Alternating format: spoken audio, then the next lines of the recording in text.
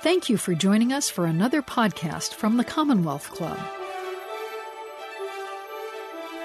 Hello, everyone, and welcome to today's virtual Commonwealth Club program. My name is Don Lemon, and I'm going to be your moderator for today. I'm so excited to do this. It is my pleasure right now, my just overwhelming, deeply, I can't even tell you how much I love this woman, but it is my pleasure to welcome my very dear friend, Sunny Hostin, Emmy Award-winning legal journalist and co-host of The View. I've worked with Sunny for many years, and we have talked about so much. We're like sisters and brothers, and we fight, but it's all love. Her new book is called, here it is, I Am These Truths, okay? It's a memoir of identity, justice, and living between worlds. It is a revealing look at her really incredible story. Sunny grew up in the South Bronx, and through hard work, through determination, and the support of her parents, her family, she obtained a law degree. She went on to become a federal prosecutor and was soon recognized for her stellar work prosecuting crimes against women and children. She is a fighter. She is in it to do good and to help people. After leaving the court, by the way, she went to Notre Dame Law School, so she's amazing. After the courtroom, Sunny became a television legal analyst and was one of the first national reporters to cover Trayvon Martin's death. She broke ground with that. She continues to use her platform to be an advocate for social justice and to provide a powerful voice to the marginalized and voiceless people of this world, really. I am so thrilled to be here today to discuss her story. We're going to dig into the timely themes that she explores throughout her book. So, and one more note before we get started, just a quick reminder that we're going to be taking audience questions. We may do it at the end, but we may do it throughout, just sort of interwoven in. It just depends on if something is related to what we're talking about.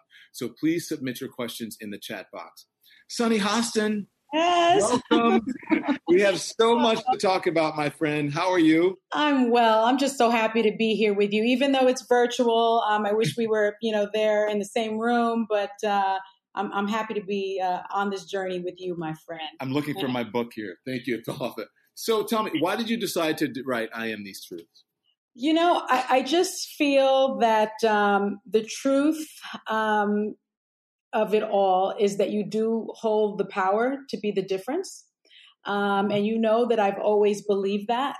And I think that at this time, we're in the middle of a pandemic, an economic crisis, a national debate over policing, what I think is a delayed reckoning with systemic racism.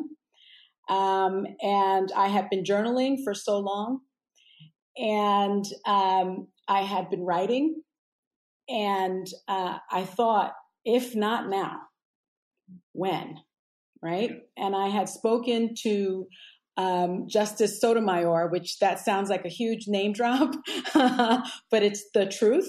I had spoken to her a lot about sharing my story. And my story, as you know, Don, has more failures than success.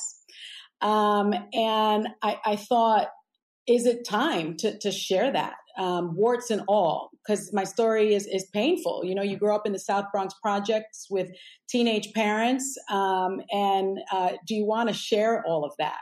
Is it hopeful enough? Is it aspirational enough? And she said, you've got to share it. Because it is. And it can be a story for other people. And promise me one thing, you do it in Spanish and in English, because it's so important for those people that may be struggling with English as their second language. And English, as you know, Don, is my second language. With everything that's going on in the world, do that for the little girl or the little boy that will read it in Spanish and have some hope. I'm sure you thought, like, what are people going to learn from me? Is everyone who's writing a book, right? They do that, and especially when you have the humility, when you're as humble as you are, you wonder, like, is anyone going to care about what I write? What can I offer?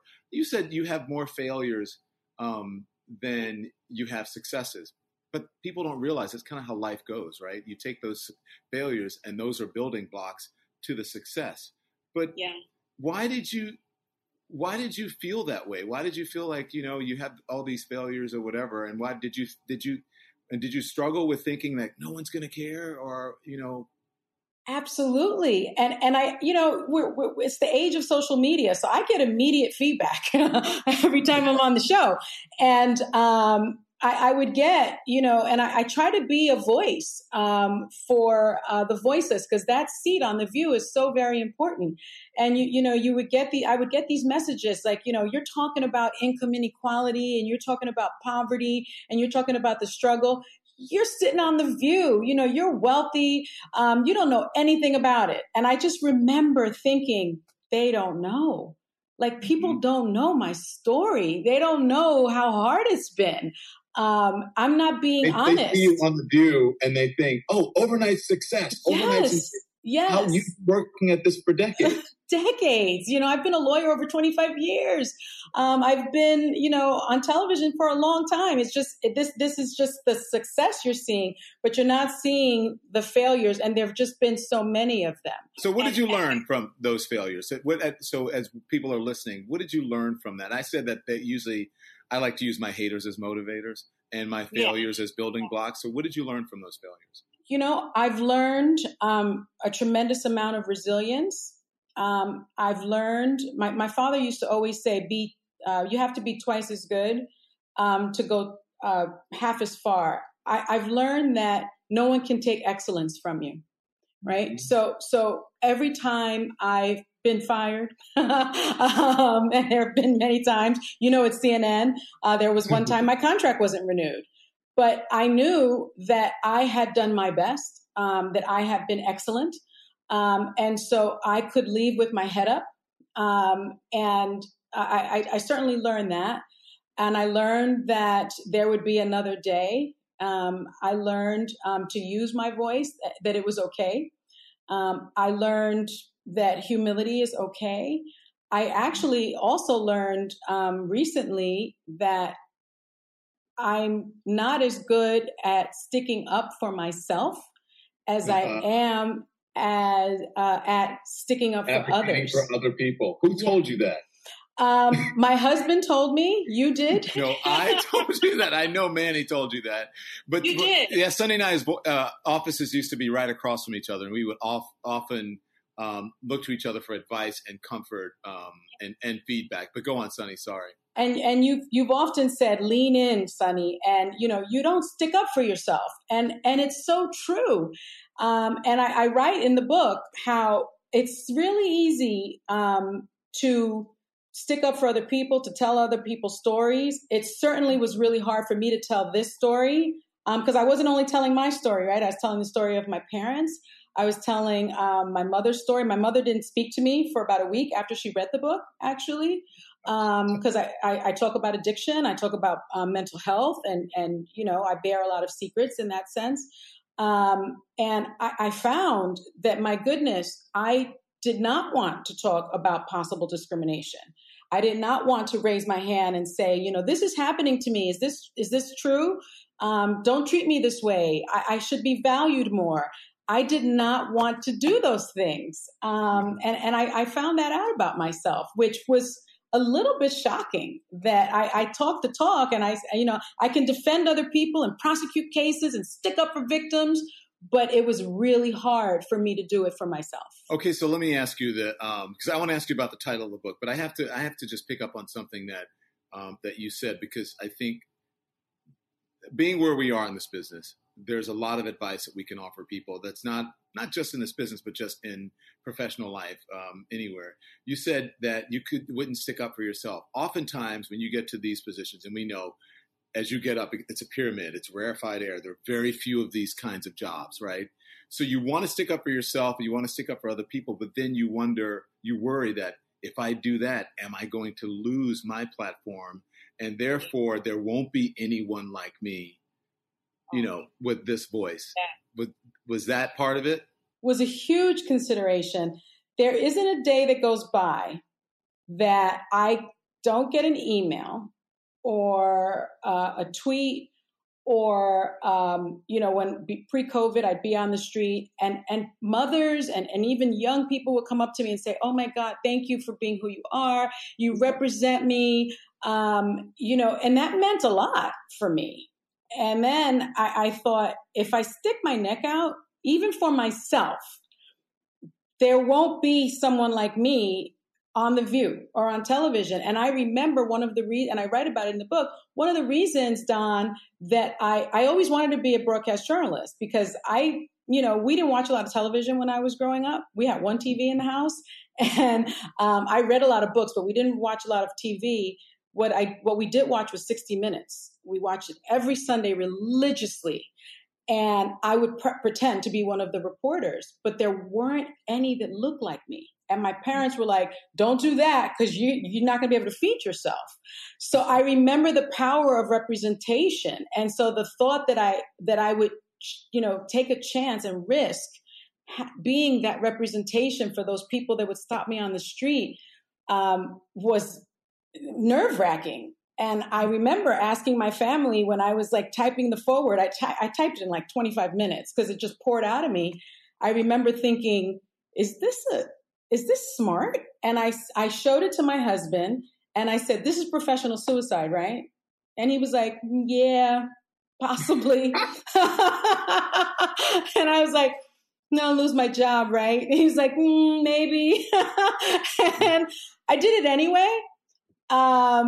Because I leaned in, like you often tell me, because I felt like, my goodness, again, pandemic, economic crisis, national debate over policing, African Americans and people of color affected more by this crisis. By everything. And I don't have the courage to do what I talk about every day on the show. From your privileged position.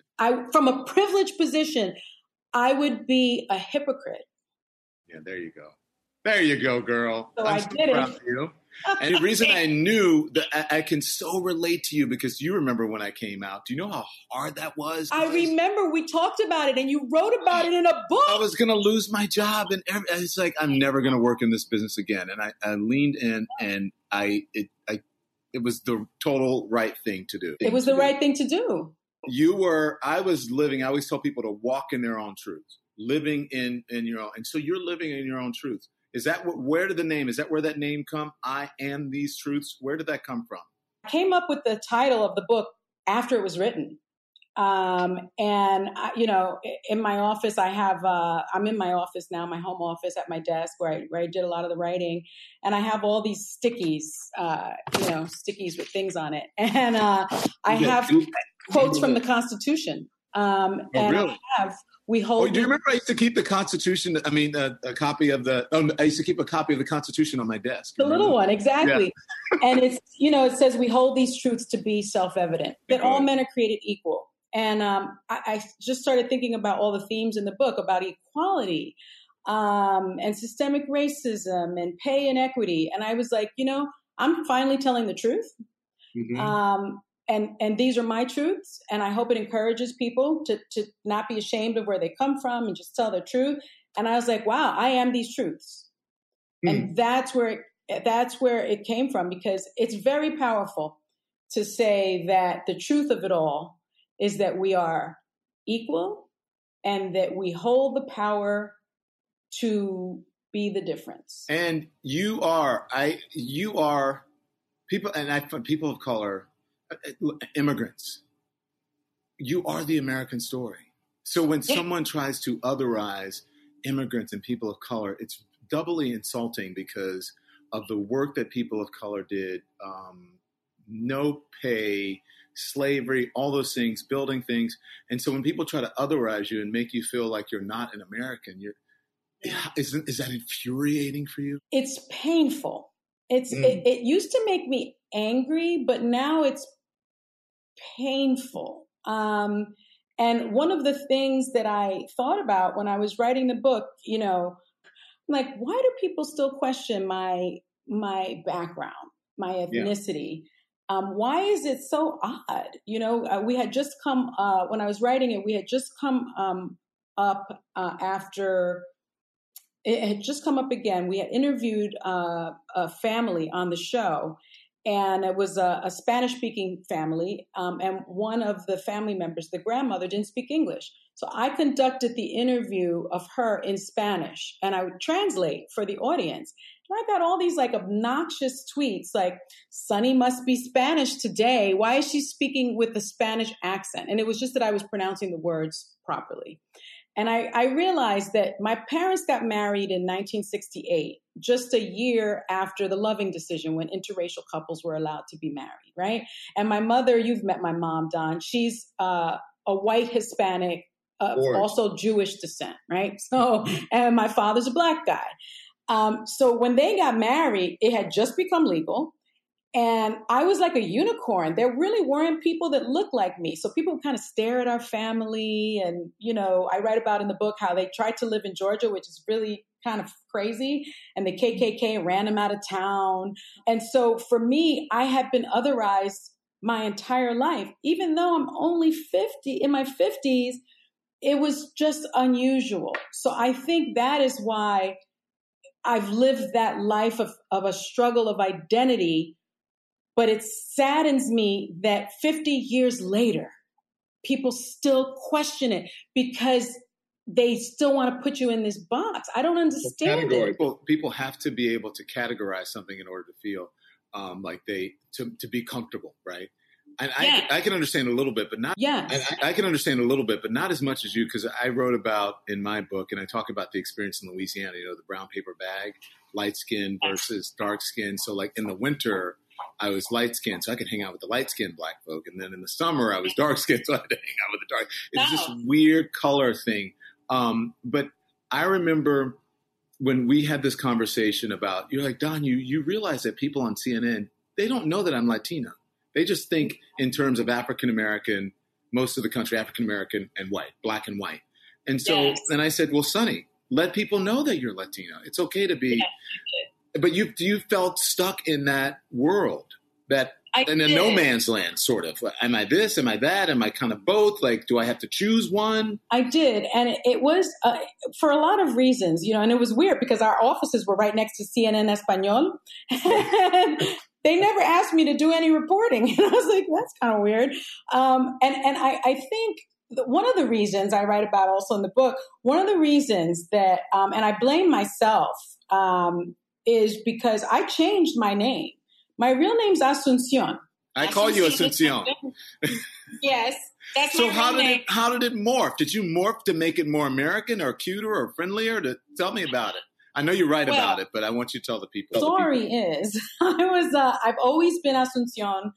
My family calls me Asuncion. My friends from back in the day all call me Asuncion. When I was in college, there were a couple of people that would say, and I noticed it. And so I would say, you know, you can call me whatever you want to. And they would say, how about Sunshine? I'd say, okay, call me, you know, that's fine. How about Sunseed? Okay, fine. So they called me Sunny, Sunsea, Sunshine. When I started doing Court TV with Nancy Grace, who is a great friend of mine, she could not pronounce my name. And when I say could not, the struggle was real. Like, she would be like, and joining me as the co-host today is Austin. I mean, it was just, you could see the struggle. And at one of the breaks, she said, can I say something to you? I said, yes, Nancy, what would you like to say? I knew what it was about. And she said, this name thing, this Asuncion, no one can pronounce it. They can't say it. And I said, well, what would you like me to do about my name, Nancy? And she said, do you have a nickname? And I felt the pressure at that point when I have this legal legend telling me, you know, this name is not going to cut it. I said, well, a lot of people call me Sunny.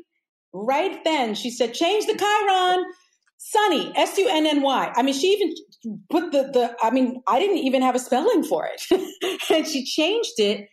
And I just went with it, to be honest with you. I didn't like it, but I went with it. And after that, my career kind of took off. She knows TV. She knows TV. And the thing is that sometimes, Sunny, people get, and maybe rightfully so sometimes, that people get offended, but sometimes people just are looking out for your well-being, and they know that she was like, this will work for you because I know TV. So that's what she told me. To roll with it and lean in. That's what she told me. Don always tells me to lean in. That's what she told me. And I write about that in the book. She told me that. She said, you know, you're going to make it in this business. I haven't seen anyone do this as well as you without any training. You were made to do this, but that name is going to hold you back. People can't remember it.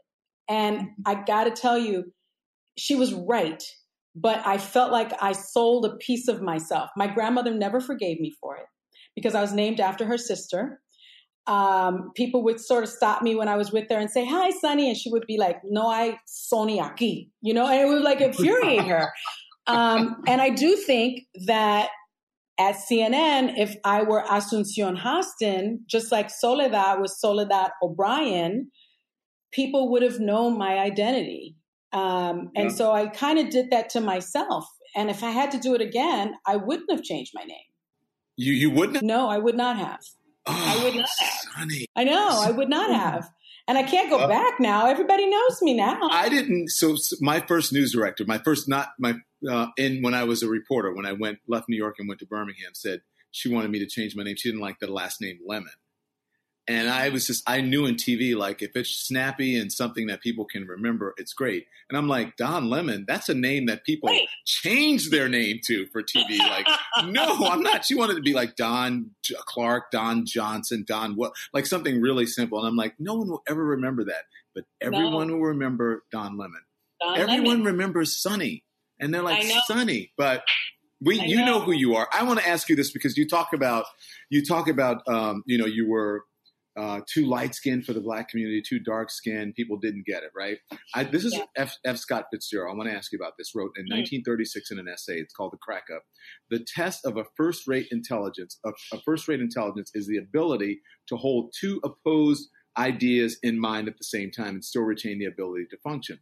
Why do you think it's so hard for people, even intelligent people that you've worked with in the past, to understand that someone can be Black and Latino? I know. It's really fascinating, isn't it? I mean, look at Barack Obama, right? The president is half Black and half white, but nobody can really reconcile that. I think a lot of it has to do with the history of this country. The one drop rule, where if you were one drop Black, you were considered Black. And I think, I remember growing up, Wait, can we just talk about that for a little bit? That one drop was important because you could be 99.9% something else. But if you had just a smidge of Black in you, you were Black. And because of that history in the country, legal documents reflect that. And race is just a social construct anyway. And so my life experience reflected that. And so, on my birth certificate, it says Black, and then it also says Hispanic, which is interesting because I looked back at it. And it says mother white. And then interesting, right? But when you would fill out, any standardized test, you had to choose Black, white, or Hispanic. And I would sometimes try to circle everything and it would reject the form. Of course you did. Reject the form. And I think, again, it just goes back to the history of our country and the way people are indoctrinated to this day. And I remember feeling, if I choose one, does that mean my mother doesn't exist? Or if I choose, the other, does that mean my father doesn't exist? And who I am in all my complexity? I really believe that is it is unique to this country because I've traveled a lot of places and I'm accepted in more complexity in those other places than I am here. That's America.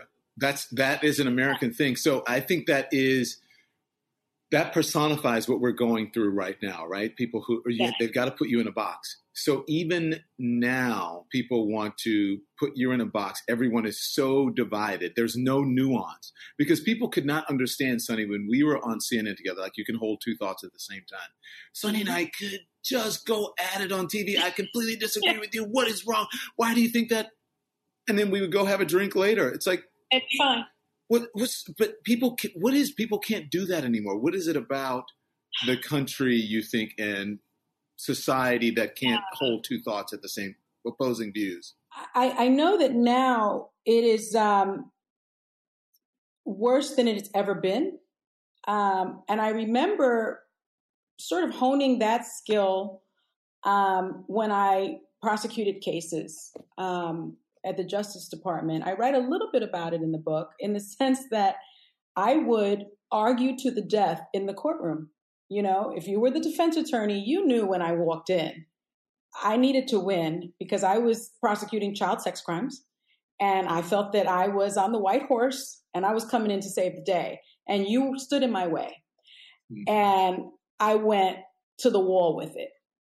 And we would argue, and then we'd go out for drinks. And some of these defense attorneys were my closest friends, much like you and I are dear friends. And we would battle on CNN's air, much like we do on The View, right? People are always shocked that Megyn and I are friends, even though we may battle it out and say all kinds of crazy things to each other on air.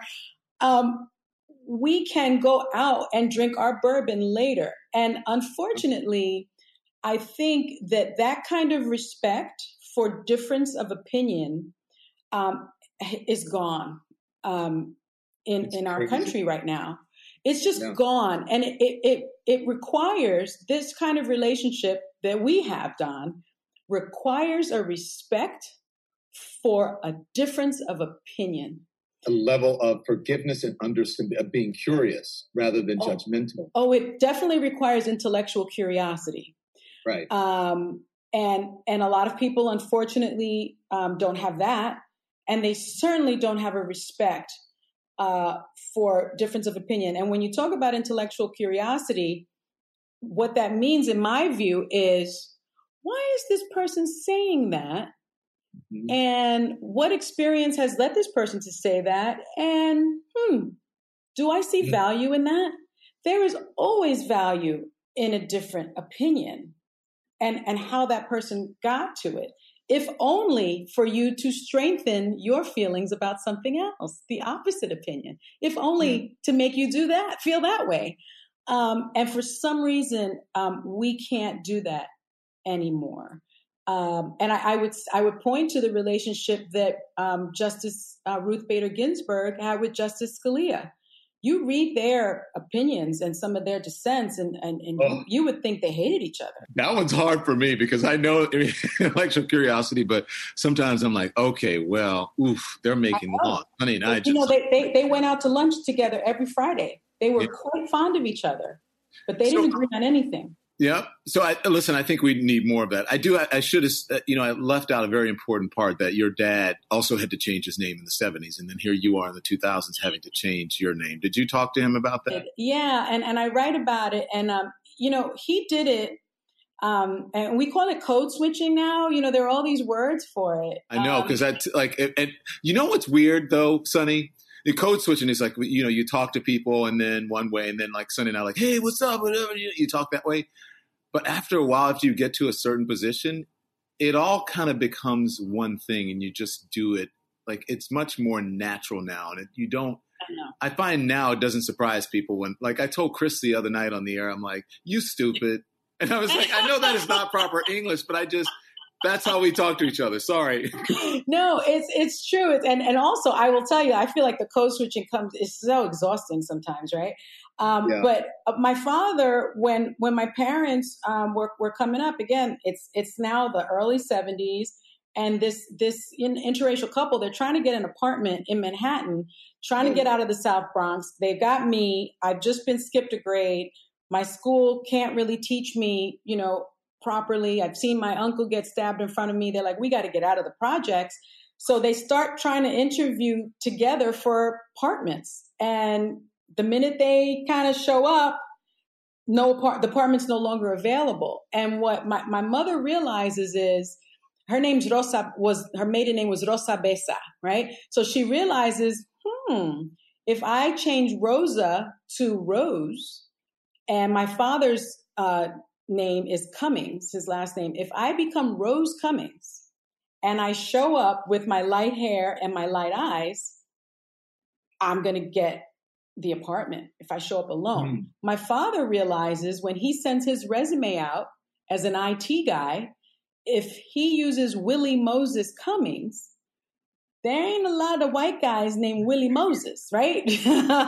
But if he changes it to Bill Cummings or William Cummings, he's going to get the job. So he changed his name to Bill Cummings. And my mother changed her name to Rose Cummings. We got the apartment in Manhattan and he got the job. And that's just the way it was. What saddens my dad is that we still do it today. And it shouldn't be that way. But I think it was different there's a little bit of difference. I understand how you feel about your name. Trust me. And especially because of your grandmother and this, it's ownership. They're proud of you as a, as we say, can I say Blatina, right? A Blatina. Afro-Latina. And they want you to be but you didn't do it because you did it because Sonny was just easy and it was perfect and it fit, right? So, but I understand how now, if you're looking back, you have the success that you have, you wouldn't have to change your name. People would know. And it's a different time now. But I have to ask you, because we're talking, we always ask, what would you go back and tell your younger self, right? Because you've dealt with, you were nervous about, you miscarried, about medical, fair treatment with medicine, being a woman that has kids in this business, and so on and so forth. So I want to ask you, when you look at what's happening now, this racial reckoning, we had I call it the summer of George Floyd, the summer of unrest. Oh, yeah. Okay, what would you, if you could go back and tell your younger self in the wake of Jacob Blake shooting, what would you tell yourself back when you were reporting about Trayvon Martin, or back when you were entering law school, or back when you were entering news television? What would you say to that Sonny? When I was younger, I definitely thought that if you did the excellent work, that you would succeed. And I think that was a very simplistic way of looking at things. I think, if I'm being honest, in the seat that I sit in right now, I would advise my younger self that it isn't a meritocracy, and to be ready for that. That it isn't just working really hard and being excellent.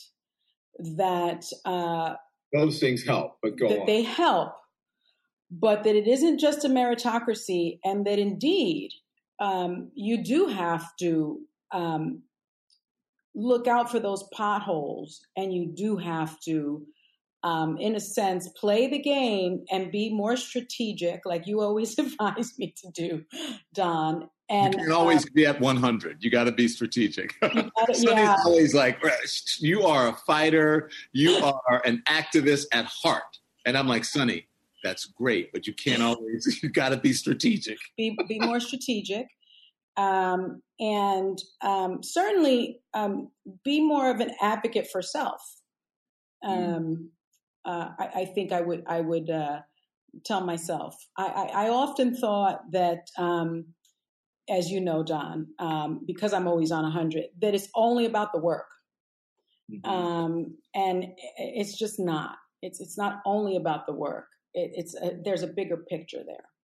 Yeah. You need, as we call now, work-life balance. But what I so admire about you is your activist and your fighting spirit, and also your love of family and your sense of family and the kind of mom that you are and daughter. It's just, I mean, you are well-rounded. I mean, I don't know how, I think women are the smarter and most successful of the sexes, because you guys can juggle so much, take care of the home, you bring home the bacon, you do the bills, you do all that, you raise kids, you produce children. If men had to do that, it would be a completely different world. So, Sonny, I want to go to some viewer questions, okay? Or some of the questions coming from the chat. The type is really small, so forgive me if I mess up. This is from, I think is Kawashi. Okay. In this time of racial injustice, Sonny, COVID, natural disasters, how can we channel our anger and despair into positive action? And then there's another question for both of us, which is what do you admire about one another? But first, do that. How do you channel your anger and despair? People are asking how they can do it into positive action during this time. As Don mentioned, I am always on 100. I always feel like there's work to be done. And I start the book out by saying, I was born in 1968. You've got the backdrop of the civil rights movement. You've got the backdrop of President Kennedy, the assassinations of President Kennedy, Martin Luther King Jr. I mean, I was born into that. So I feel like a year of unrest. So I feel like I get it honest. My spirit gets it honest. I really feel like when we need people to understand that you do hold the power to be the difference. And it doesn't have to be in these big ways. I think people feel powerless because they feel like, well, I don't have this big platform and I can't do, what do I do? If you feel angry, that doesn't mean that you have to channel that anger. And that could be in many ways. That could be in being a poll worker, right? And making sure that people are not turned away inappropriately.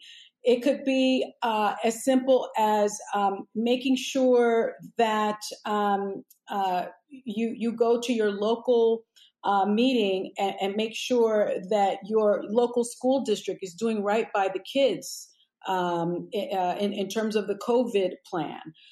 It could be protesting or organizing a protest. Getting a group of friends together and virtually planning something, bringing 5 people with you to vote. There are so many ways, I think, to harness that anger in a positive way to affect change. I often think about the stats when you think about, and this is not a partisan thing.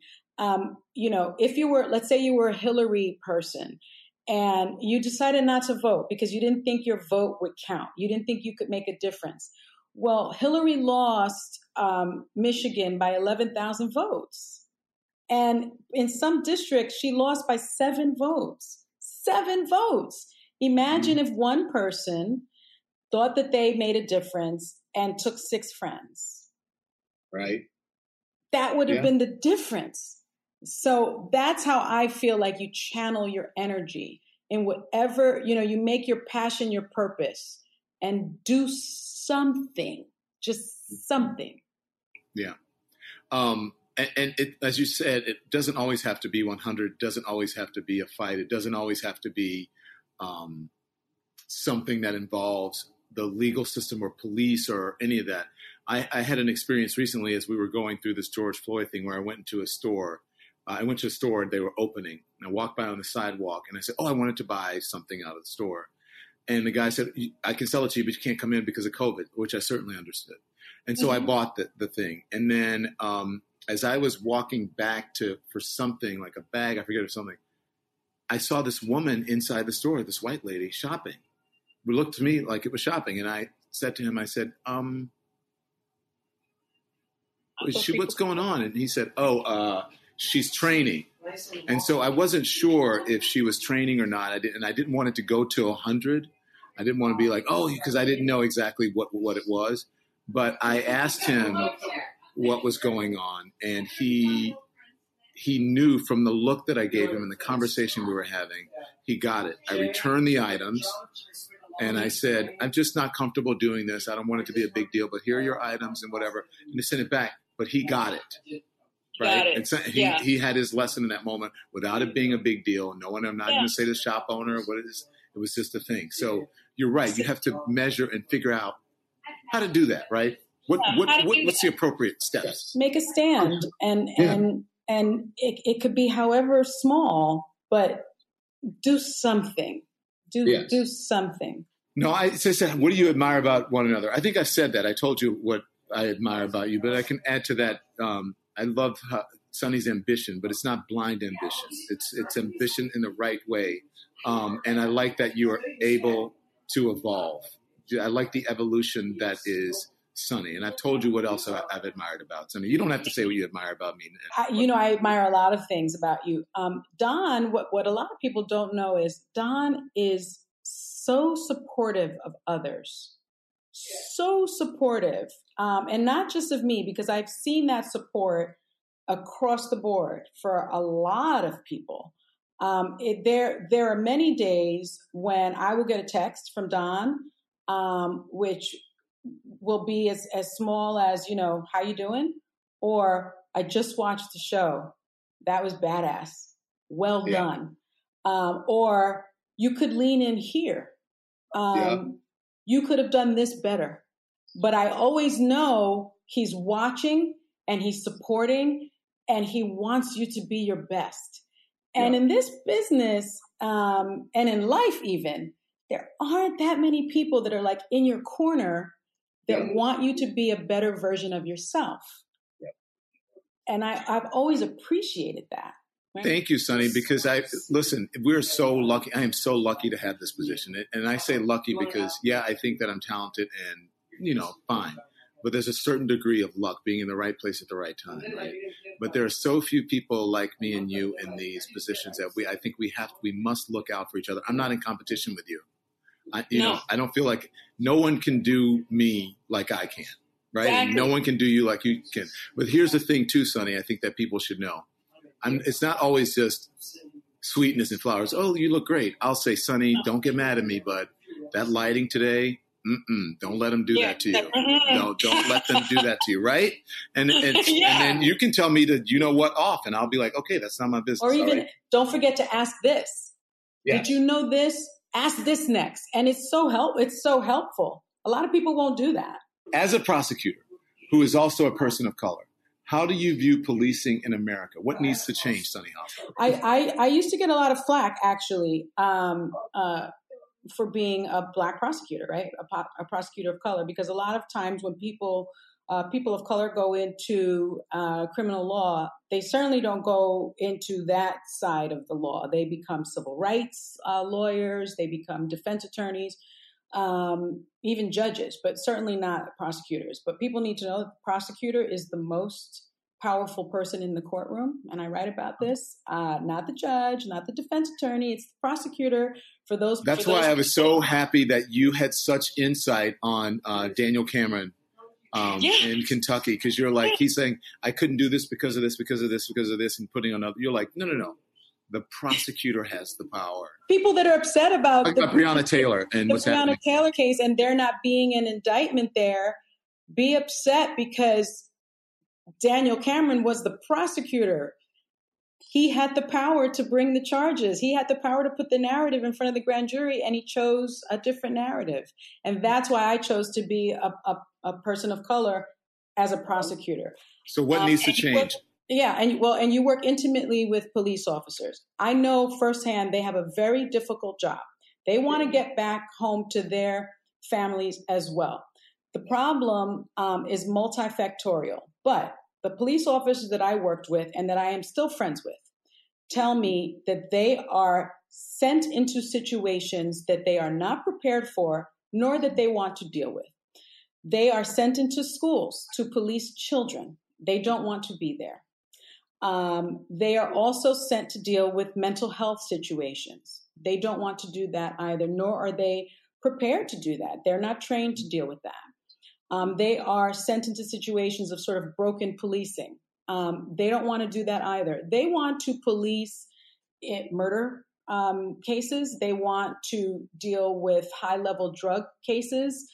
They want to do real policing. And so when you hear about this movement of defund the police, whether or not you disagree with the terminology, it's really about arming police departments across the country with the right tools to police appropriately. And that may be diverting funds to mental health professionals to answer those calls, diverting funds so that you have school professionals in schools that are dealing with troubled children as opposed to police officers, guidance counselors, things of that nature. And so that police officers can do police work, which is what they want to do. So I think we are sending police into situations where they have no business dealing with. I also think that we have over-militarized our police departments.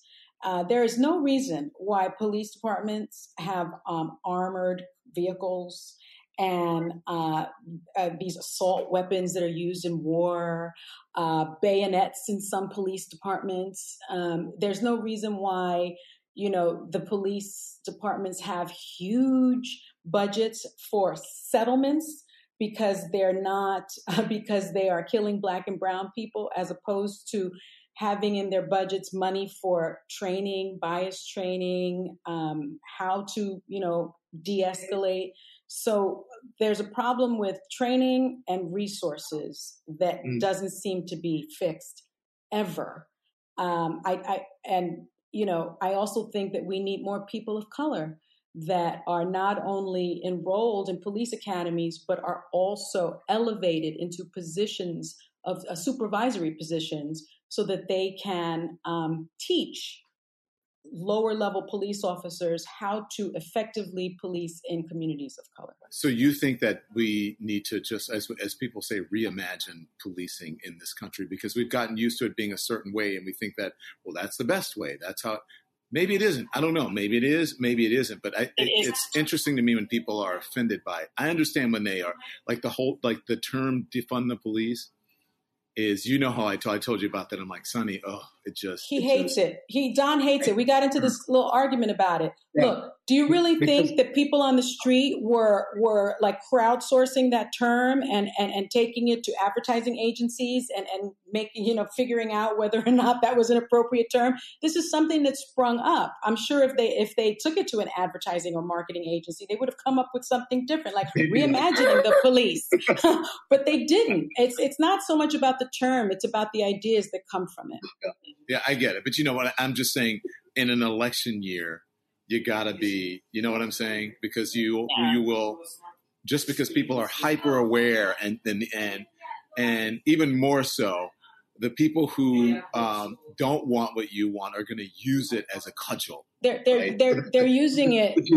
It's true. It's true. But you've got to realize that that's not what it's about. And I do write about policing and, prosecuting these cases in the book. You write about almost everything we've talked about you write about it in some way in this book. Yeah, I had a bird's eye view to that. Yeah.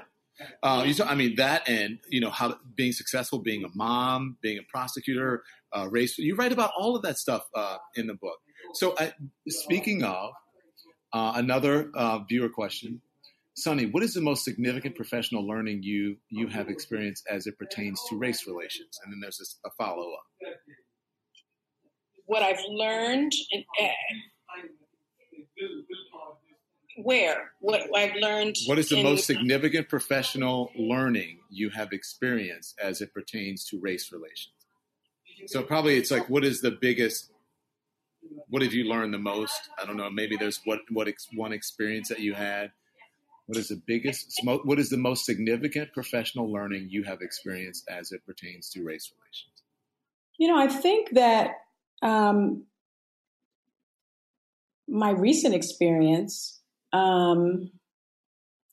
ABC, if I'm being honest, was really eye-opening. And I start the book out with it in that we don't talk. So Sonny experienced someone who was who had a big role in her career at the company and was in charge of people like Sonny, who is accused of making insensitive racial remarks, which included Sonny. I said accused, right? And I want to be there was an investigation, and she was fired. She was terminated or had to leave. However, I just want to be very, you know what I'm saying. I don't want to get sued. You're the whatever.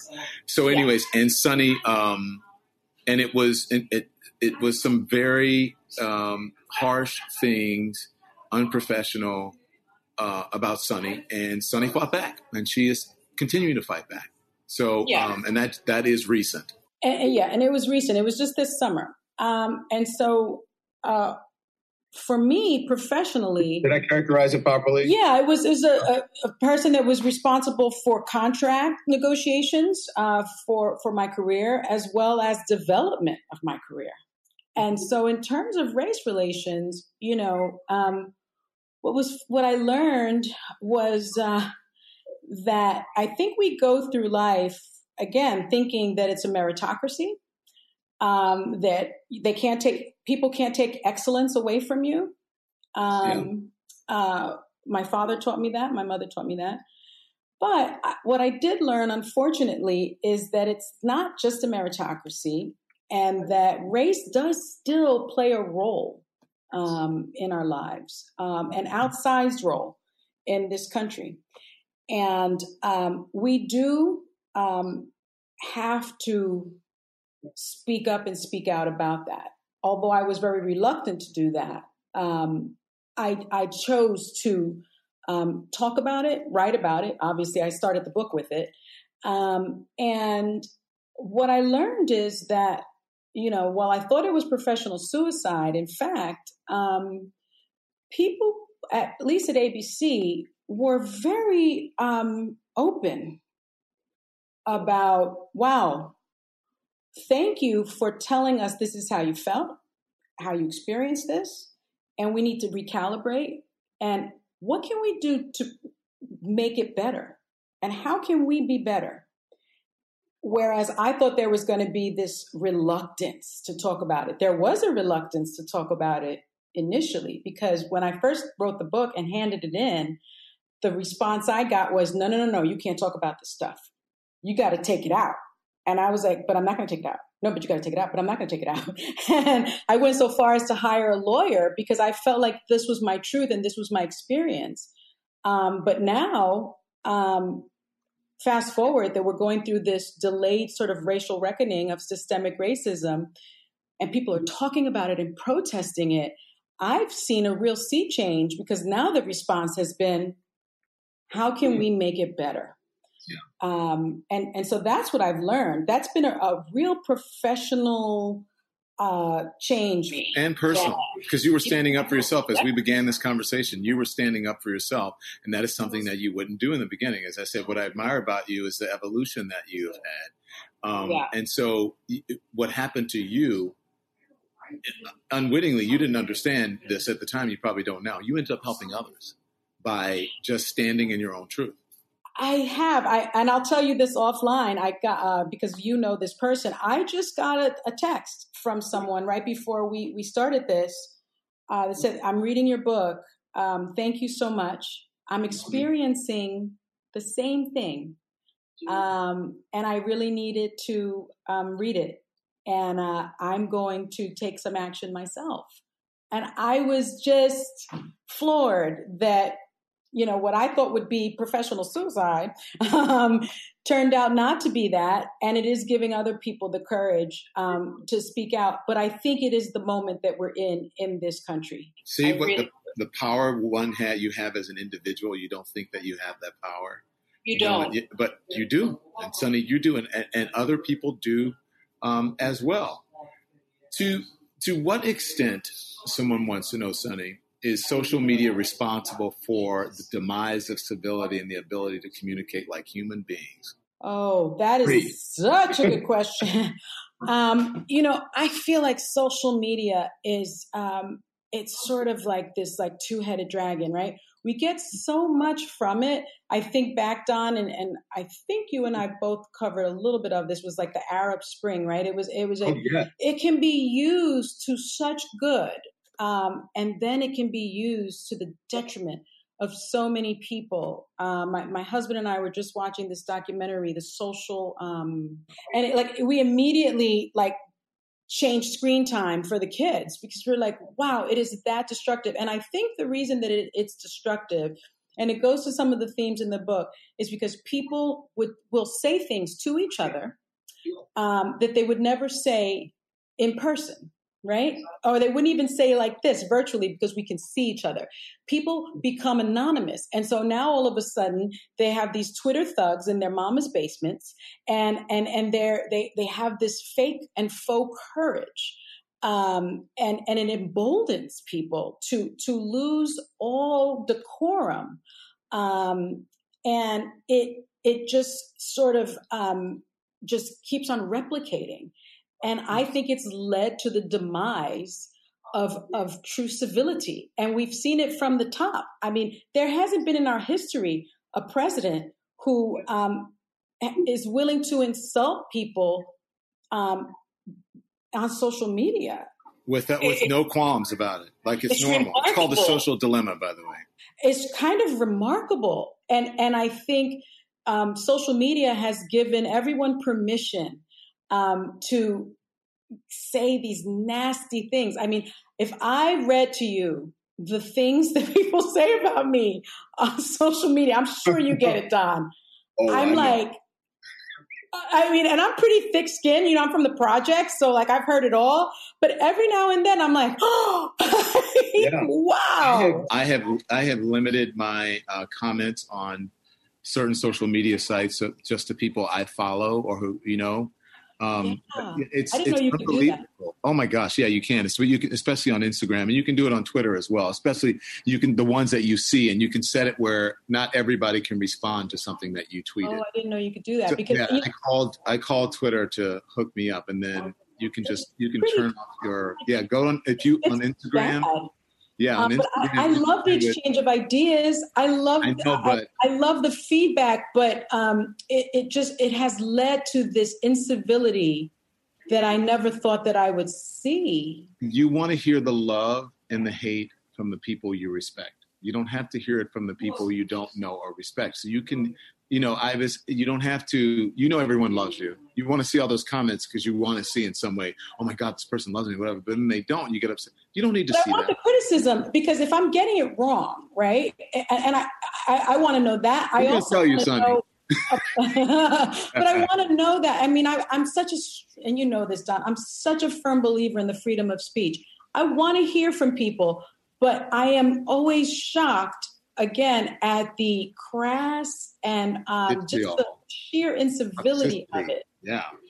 Okay, Sonny, can we do a lightning round, because we literally have just a couple minutes left? Oh, no. I know. Can you believe that? I want to go fast because I want to get these in. Sonny, why did you want to become a lawyer? If there was one question you could ask the President Trump, what would it be? Okay, so first of all, why did you want to become a lawyer? I wanted to fight for people. I wanted to be someone's superhero, and I thought that would be the best way to do it. Is there one question that you would like to ask President Trump? What would it be? Are you doing all of this because your father didn't show you enough love? Woo. And it says President Biden. Oh, what would I ask President Biden? Yeah. Oh, how are you going? What is the first thing you would do to restore the soul of this country? Wow. Those are good questions. I think I would have two. One is, why are you so jealous of Barack Obama? That's a good one. You know the answer to that, though. Now it's because Barack has more money than he has. And I mean, if the question was, if you had to get the truth, if it was like a truth serum, it would be, and how much taxes did you really pay or didn't pay? Saying it's free. Okay, so after writing this book and sharing such personal experiences, is there anything that surprised you or that you learned about yourself? You know, when I wrote the chapter on motherhood, which was the hardest chapter for me to write, because I shared that I went through infertility, 5 miscarriages, and I almost lost my son during the pregnancy. And I hadn't actually told my children that they were IVF babies. And so I had to share that with them before the book came out. I learned, and when I narrated the book, because I narrated the audiobook, I sobbed in the booth. And I knew that I had a really tough time when I was going through all of this, but I realized that I really have fallen into a deep depression when I was pregnant. And I realized that about myself because I'm generally such a happy person. You know that, Don. Like I have a party in my head at all times. I'm just a very happy person. Sonny, calm down. You're too happy right now. I know. I'm always happy. I'm in a bad mood. But that sounds like Don. But I learned that about myself, that I really, I have a newfound empathy for people that deal with mental illness because I really felt all the pain that I felt when I narrated that part of the book. All right. Okay, so I have the last question for you. And this is my question that I always ask. Who do you think you are, Sonny Hostin? I think that I am Asuncion.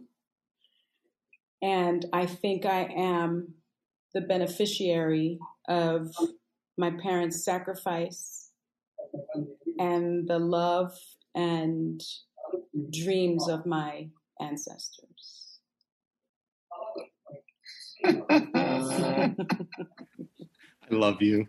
I love you too. Sonny, thank you. And we have to get together when we're off of, limited house arrest or whatever it is we're on. So I would love that. Do more than a virtual hug and text. So I would like to thank Sonny Hostin. Everyone can applaud there where you are. Co-host of The View, the author of I Am These Truths. It is a memoir of identity, justice, and living between worlds.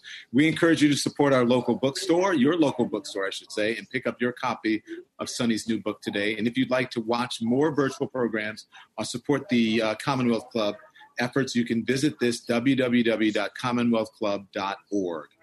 My name is Don Lemon, and I thank you for being here. I thank Sonny for everything.